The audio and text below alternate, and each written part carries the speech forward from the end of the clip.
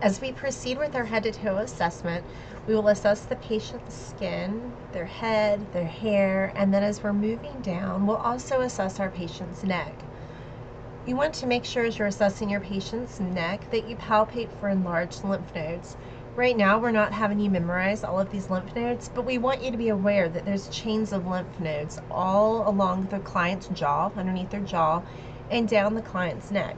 This is something to be aware of as you're palpating. And remember, at the same time, you can feel their skin. Do you notice any moisture, any rashes? All of those skin assessments while you're palpating their neck at the same time. Does the patient have any swelling or pain to their neck? Their thyroid gland is located on either side of their trachea. Do you notice any swelling? Look for the trachea midline position. The trachea, and if you remember from anatomy and physiology, we need our trachea to breathe, right? So our trachea should be midline. Any deviations, meaning that the trachea is deviated to the right or deviated to the left, can indicate a pneumothorax or a collapsed lung. Most likely your patient would be in some pretty severe respiratory distress with this as well, but it's something we should always assess.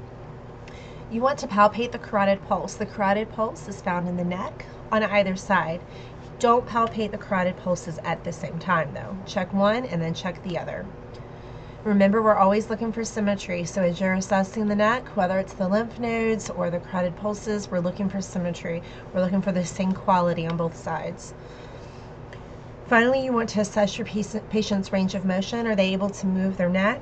Can they take their chin and touch their chest? Do they have any pain?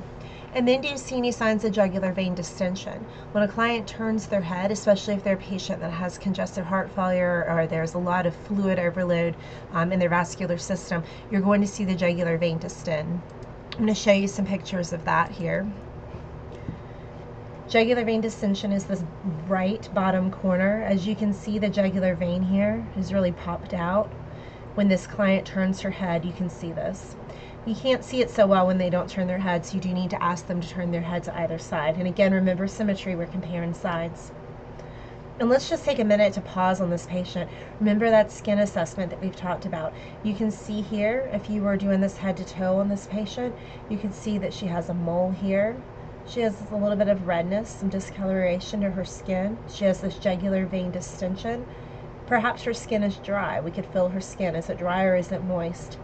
There's a small scar right here on her chest, as well as an even distribution of freckles across her chest. So this is just an example of how you could combine this neck and this skin assessment. Let's go up to the top right picture. This client, this is an example of an enlarged thyroid gland. You can tell here, comparing symmetry between the two sides, that the left side of her thyroid gland is very swollen. And again, as we think about the skin to toe assessment, or the head to toe skin assessment, we see a few moles here on her skin. We could check skin turgor right here above her clavicle bone.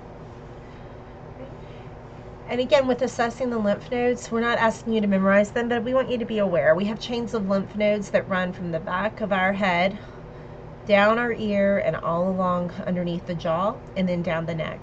So just a light palpation. Do you feel anything enlarged? Do you feel anything that would be cause for concern? And that is the neck assessment.